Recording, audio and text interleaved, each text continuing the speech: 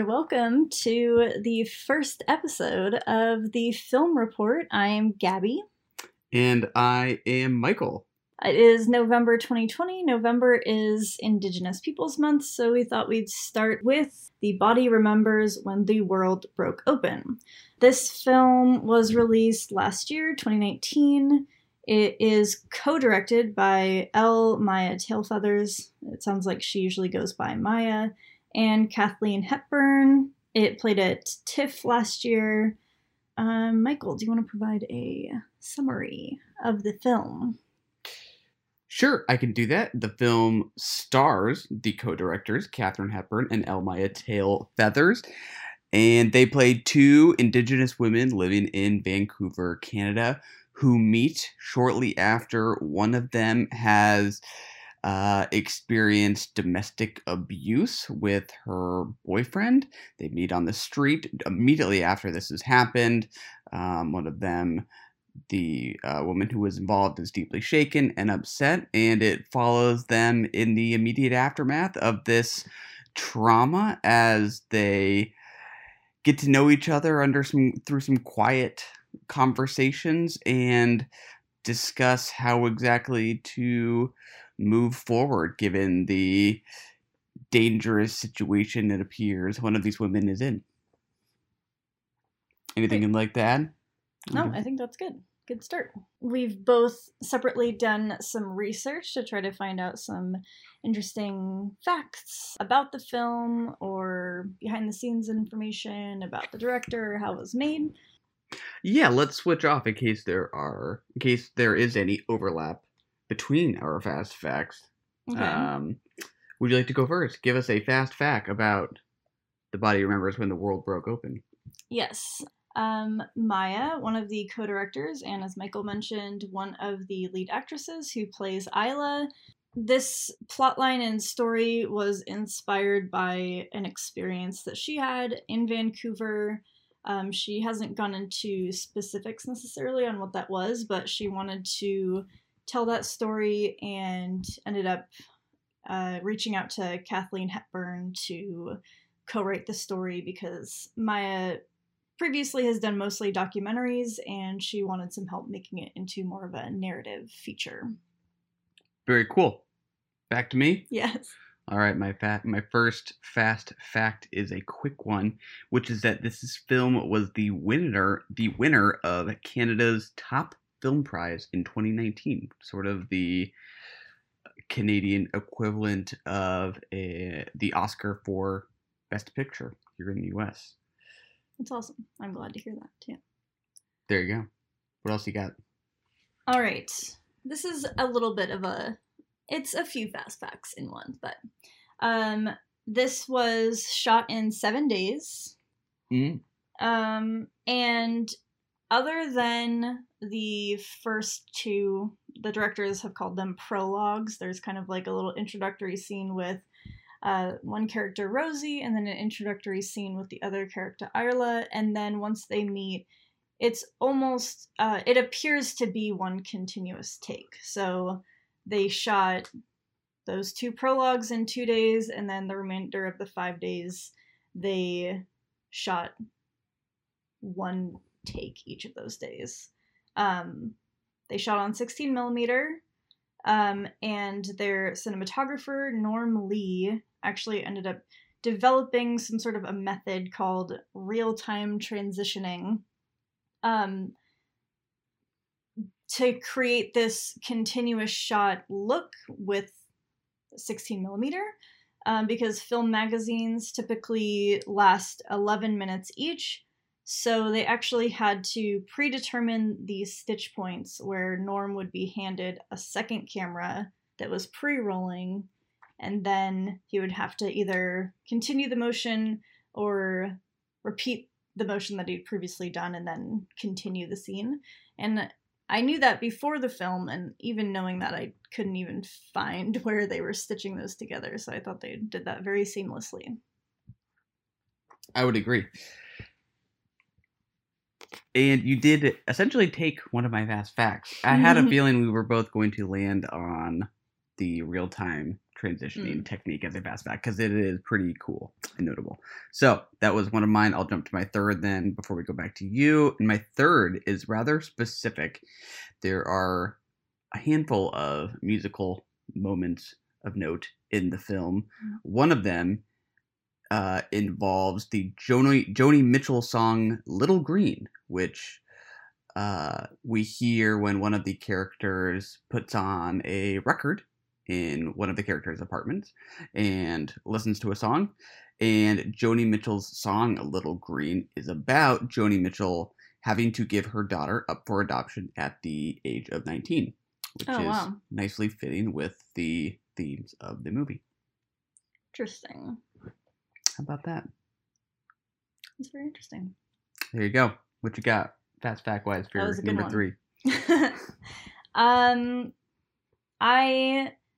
Another fast fact is that this film got picked up by Ava DuVernay's company, Array, which was really exciting to see. I feel like I've seen in the last few months a lot of really great films from female directors or directors of color who might not necessarily get the chance to be picked up by a bigger production company. So it's been cool to see Ava DuVernay's company kind of setting this new path of a new territory. Totally, I would agree. And it is currently streaming on Netflix for viewing, which is where we watched it. Did you have other ones? Those were all my fast facts, so feel free to offer others that you have.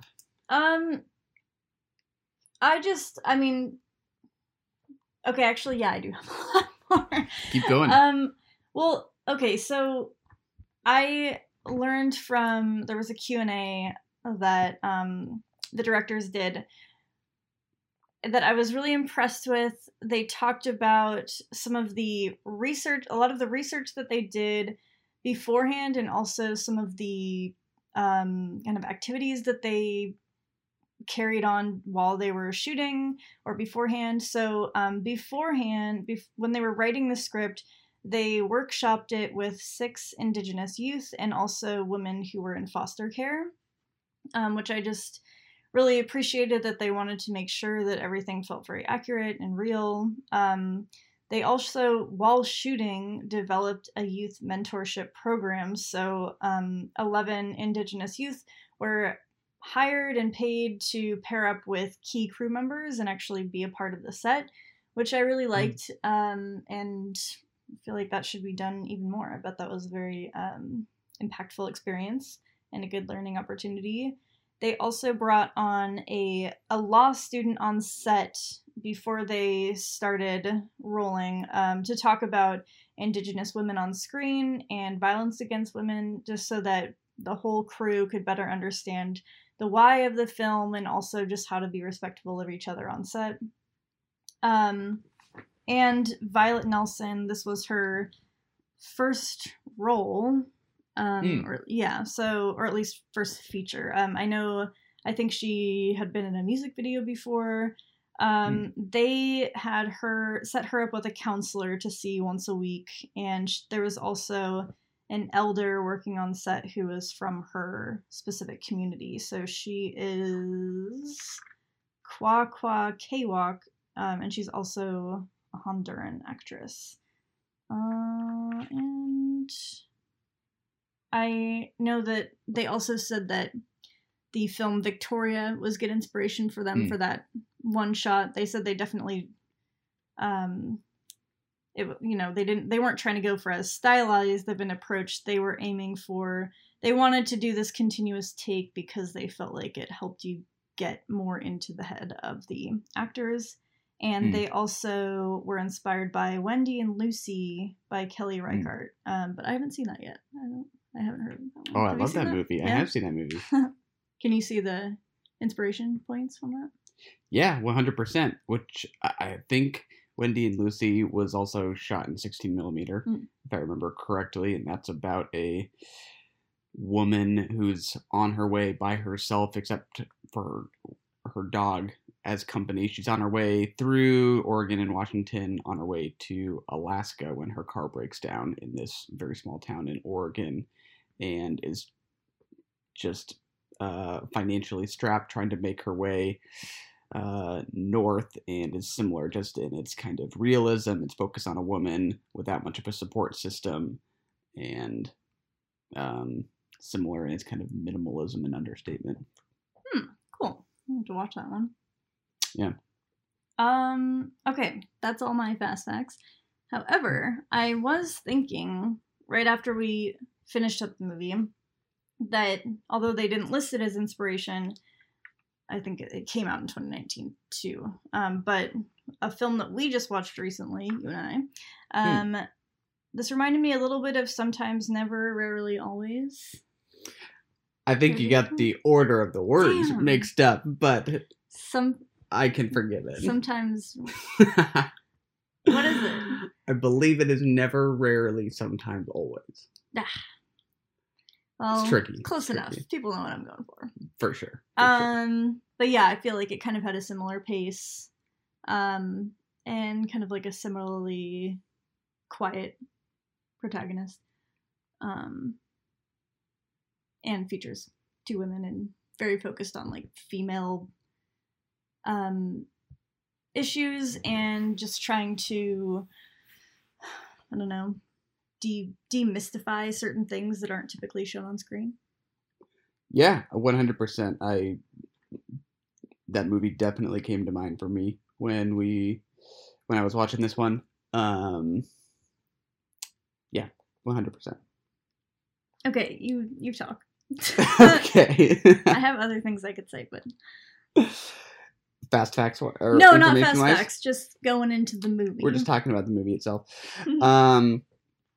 Well, like you mentioned earlier, I don't think I noticed any of the cuts that are hidden by this real-time transitioning technique, except for maybe one where it is Isla and what's our other character's name? Where Rosie has just done this drug deal and she's on her way down a dark stairwell. And they pan past the I think there's kind of a dark shot there. I'm like, oh, I wonder if that's maybe one. But that's one out of what I think were 11 cuts. Were there 11? I think there were 11, just given the runtime of the movie. And there are 11-minute reels or whatever. Yeah. So, yeah, it is really cool how seamless the process is and how not gimmicky it feels. It feels very, very natural in its pace and continuity. I could think of films where the one-shot feature feels very attention-grabbing, and I did not feel like that was the case at all here. Yeah, and I read that the directors were very much like, we don't want it to be a spectacle or the reason that someone watches this film, which I feel like is typically like, that's usually the like promotional factor of certain films like Birdman or like Victoria. That it was just like a lot of people talk about it in the sense that, oh, it's all in one shot. But I don't think that would be the primary thing that people would point out in this film, because there's a lot of really interesting stuff to unpack. I agree. And it's executed in a way that if you weren't even aware in advance that it was meant to be perceived as one continuous shot, I don't know that, and some people that everyone would even necessarily recognize that. Yeah. How it plays. Yeah, I would agree. Yeah. So I thought that was really cool, and it does really affect the pace of the movie. I wouldn't call it slow pace. I was certainly never bored, but it does give a certain rhythm. I think the average viewer might call it slow paced, but maybe Michael's a little bit more of a patient viewer. But there's definitely, I mean, it's purely dialogue driven, pretty much, other than what happens in the very beginning of the film and a little bit near the end. And there's some slow dialogue with pauses and things like that, but I think that there's so much emotion in these scenes that I think it didn't feel slow to me either. But Yeah, I think there is enough. I don't know. I guess the material really resonates in those stretches of the film where the camera just keeps rolling and nothing's really happening. You're just watching one of the characters get dressed or them together in a car, maybe not talking for a moment. I think those stretches, that extra space just lets the material have some room to resonate, which I think works nicely. Yeah, and even those moments where you're not watching the characters talking, and there actually are, I feel like there's maybe 3 or 4 parts of the film where a character is undressing or dressing or going to the bathroom or something, and I feel like even in those moments there's like I feel like there's things you learn about them or that you can kind of pick up on, or I don't know. Yeah, I would agree. Yeah. I think there is a certain amount of intimacy that comes with just seeing the little ways that people move and carry themselves in moments that otherwise might not matter. It just grants you a certain degree of connection with those characters when you are still with them as they go into the bathroom by themselves and no one's looking at them, and they're it does feel doing something very minor. Just seeing those tiny little gestures and movements and expressions that somebody has when they're alone or doing something seemingly insignificant can actually convey something. Yeah. One thing I feel like if we were at a film festival and the directors were doing a live Q&A, it would be interesting to know why they chose to follow one person versus another in certain scenes, because in most of the movie, Rosie and Isla are together, but there's certain points where one person will walk to the bathroom or one person will walk into the bedroom, and it'll usually end up just focusing on one person. It won't necessarily go check on the other person, which I think we're used to with when there's more cutting. So yeah, it would be, when they're in the safe house at the end, they choose to follow Isla into the bathroom while Rosie's sitting on the couch with Kat, I think. So yeah, it was just I wonder what the decision making process was in deciding who to follow. Yeah, that would be interesting to know. I had a thought and it escaped me. Well, I can fill your Do time. Something I really enjoyed and appreciated that I saw was mentioned beforehand that was a very intentional choice is that they didn't choose to show any of the actual abuse or violence. It cut before any of that happened, and then you see visible bruises and marks on Rosie when you see her again. And it was an intentional choice on the director's part, just to they're very aware of the fact that any violence shown on screen can sometimes just end up being glamorized, even if you're not intending it to. And yeah, I liked that they went in that direction and chose to keep that out. And they also mentioned that the main audience that they intended to create this film for was Indigenous women, and so they felt like any women who had already experienced abuse did not need to be necessarily reminded of what that's like. So it's not really it's not a necessary part of the story to visually show. It felt even more important to just see the expressions of the characters later.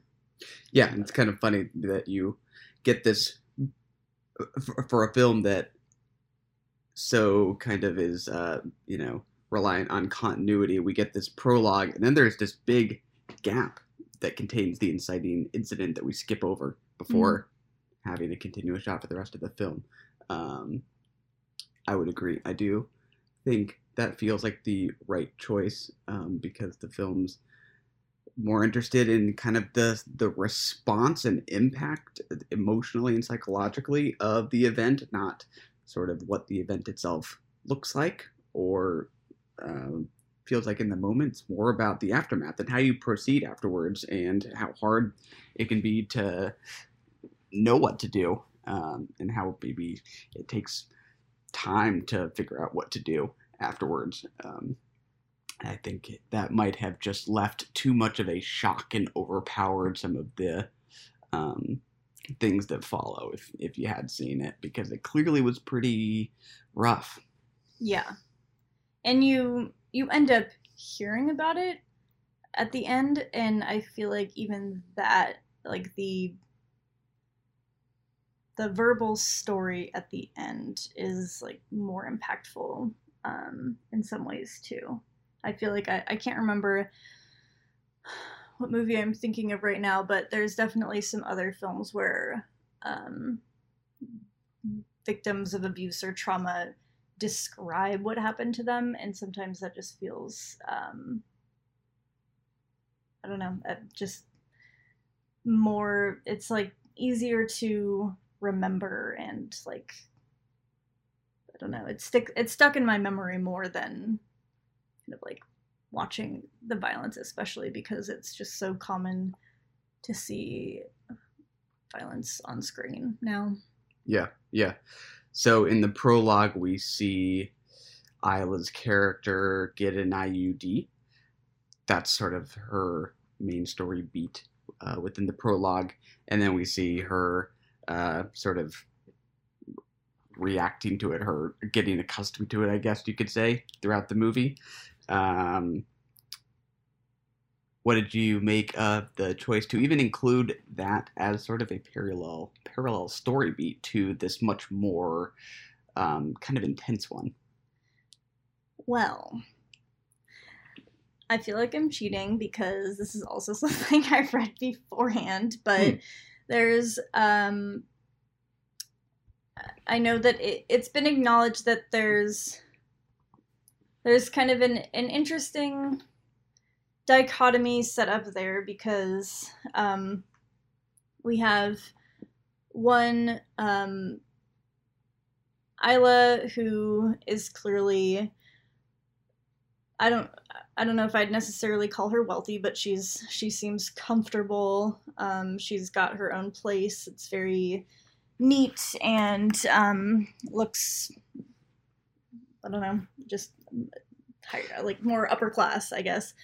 And she's clearly able to afford better healthcare that can allow her to even have the option to get certain birth control options like IUDs. And then, it's kind of, I guess, compared in a way to Rosie's character, who is living with her boyfriend, who lives with his mom.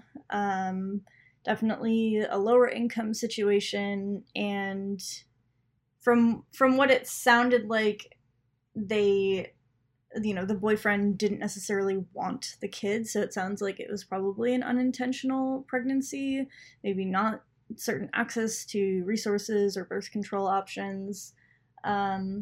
So I feel like in that way it was that was an interesting way to kind of set up this story. And it also, I feel like there was some sort of, I don't know, it felt like there was some allusion to Isla having a past history of, I don't know, I mean, it's just that her knowledge of the safe house and her anxiety, kind of like seeing Rosie's boyfriend screaming at her and all of that hubbub, and her coming back and kind of having like a little bit of an anxiety attack when she gets home. It just felt like maybe she has a past history of abuse, or had a friend or family member that may have experienced that. Yeah, I guess I'm going off on a tangent, but I also just, you never really see people getting IUDs on screen, and she's got a male doctor, and just, I don't know, I feel like it nicely captured the kind of secret things that women experience that not everyone necessarily sees. Yeah, the scene where she actually gets the IUD is where I thought of Never, Rarely, Sometimes, Always, which is very shortly into the movie, and just how different that is shot. Because I remember in Never, Rarely, Sometimes, Always how the camera kind of curls around that young girl as she's getting her abortion, and it feels like this really kind of like caress that the camera's offering her. Like, it really respects and is embodying that respect for her and her choice throughout that movie, versus here where this movie very much does, but it was almost like emphasizing how kind of like cold and uncomfortable that situation was. Yeah. I don't know. There's just a different kind of like temperature to that scene. Totally. Yeah. Especially with the kind of cold, unempathetic questions asked beforehand. These very, very personal questions about her health history and how often, who she has sex with, and like whether she has to mention that she's had an abortion 8 years ago, and yeah. He's not cruel about it, but it is also not just very there's a lack matter of warmth. Fact. Yeah. Oh, I was just trying to remember what I was about to say. I think the ambiguity about Isla was kind of interesting, and what exactly she thought about perhaps becoming a mother herself. She seems very interested in Violet's pregnancy. She shows an interest in, feeling the baby. Feeling the baby. Yeah, exactly. She also is visibly upset towards the end when Violet says, "You'll make a great mom." She clearly doesn't want to have a baby right now. Yeah. I don't think there is a whole lot of clarity about what exactly her attitude towards becoming a mother herself is, but I think I enjoy that ambiguity myself. Did you get any sense of what you think she wants or doesn't want? Or was it just not something that came to mind? No, I mean, I definitely thought about it, but I feel like my thought process was the same as yours, and I don't know if I really have much more of an answer than kind of those observations that I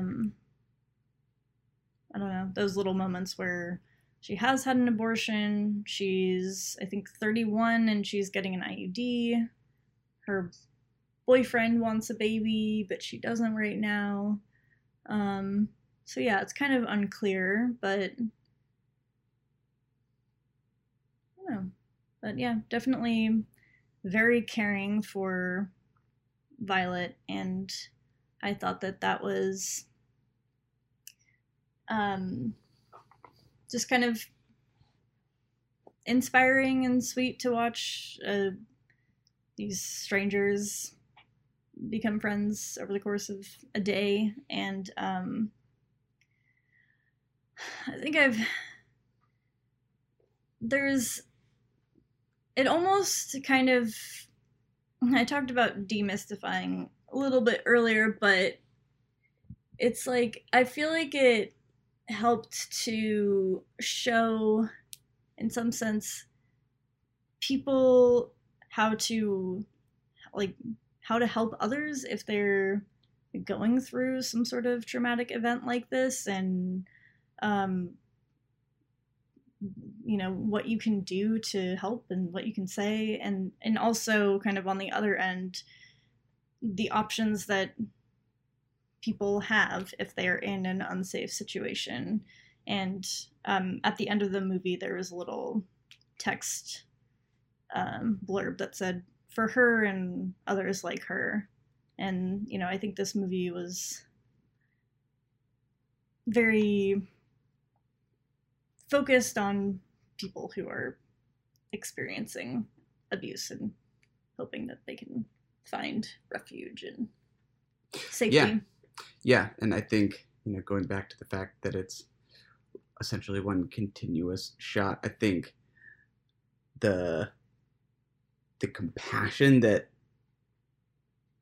Isla is showing towards Violet, and how that is really evident in the form, in the sense that she was going about her day and then suddenly dropped whatever it was she was gonna do for the rest of the day and devotes the next 2 hours, minute after minute, to this other person. Just completely drops whatever else was on her mind, which might have been a lot, and it still is to some extent. We see her having moments of reflection when the camera follows her, but yeah, for a movie that on the surface sounds like it might just be a rough watch, it's really just the active compassion and the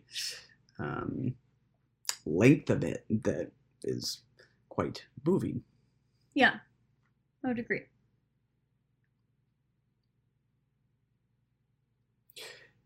Do you have thoughts about these performances at all, or any other formal aspects from cinematography or any of those musical moments? Yeah, I was thinking about the musical moments and how there's pretty much no music other than this one Joni Mitchell song, a little bit of a hummed a cappella song near the end of the movie, and then that same song that was sung a cappella plays at the end.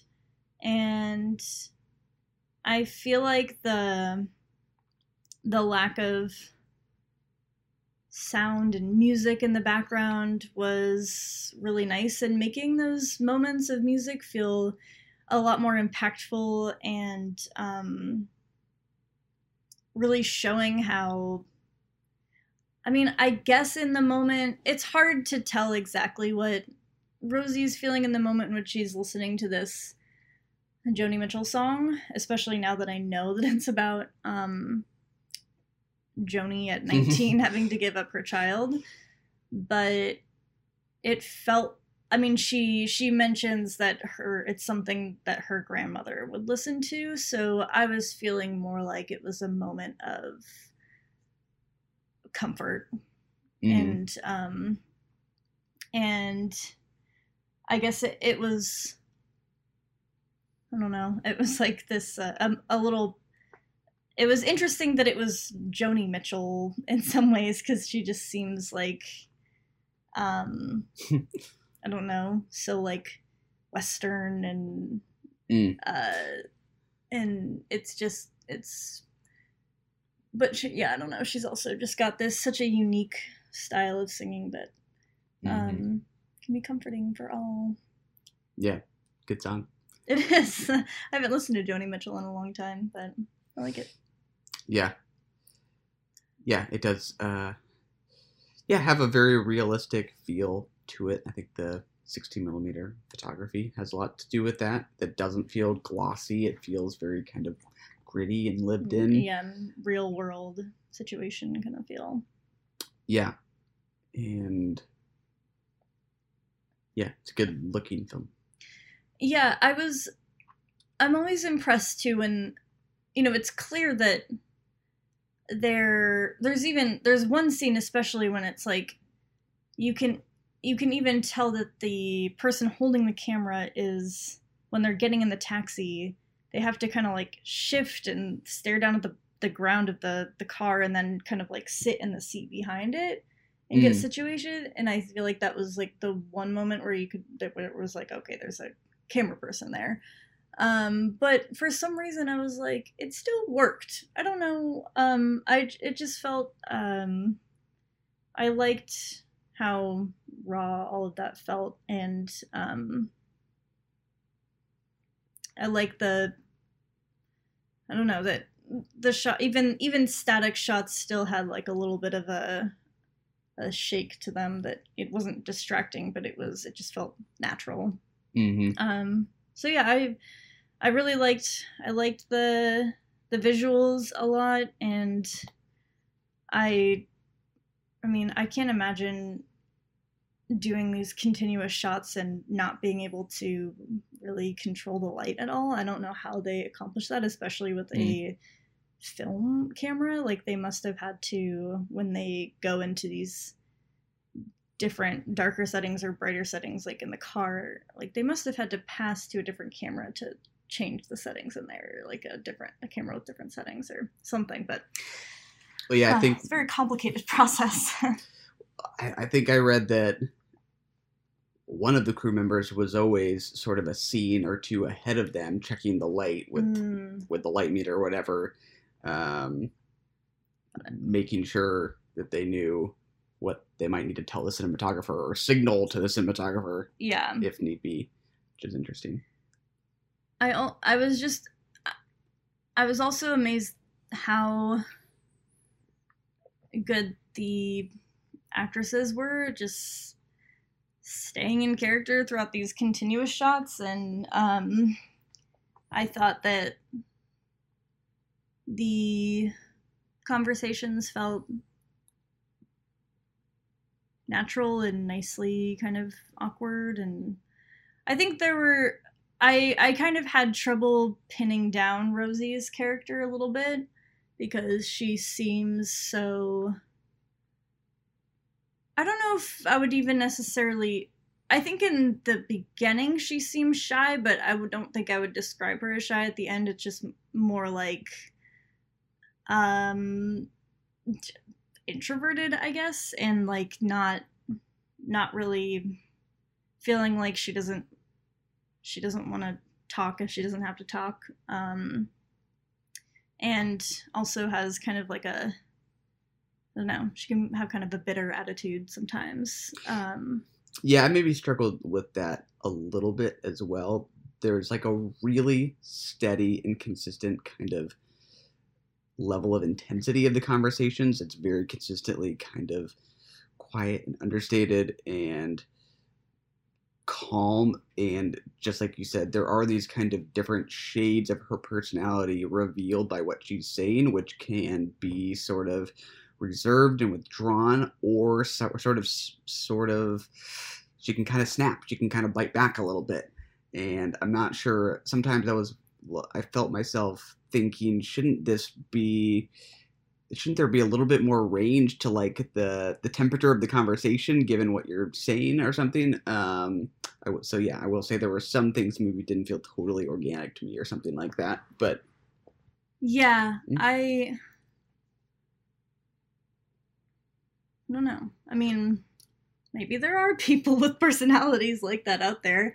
I was definitely, I think I was the most shocked when she started making up this story about her and Isla in the car. Them being sisters, and Isla's an alcoholic, and this whole story about how their parents met. And she's suddenly very chatty and like having this back and forth conversation with the driver and kind of like smirking at Isla. That felt strange to me. I it does seem like she kind of, I don't know, maybe it was just enjoying the idea of her not being the one in trouble, and imagining that she was being the helpful one and kind of getting to play that role.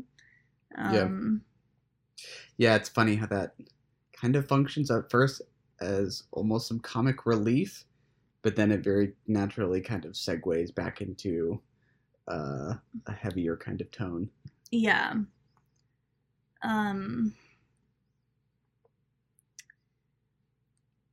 Yeah, and I felt like it. The film subverted a lot of cliches. I feel like I kept expecting Rosie to kind of like soften up and like, you know, quote unquote do the right thing, like, you know, give the wallet back or like admit that she did that, or stay at the safe house around all these people that were being a support system for her. But I feel like they, especially with, you know, with the research that they had done in advance, I feel like they probably told the more realistic story. But it was still hopeful in a way to have the woman, one of the women in the safe house, say that, you know, a lot of women do come back. It just takes, sometimes it takes 7 or 8 tries.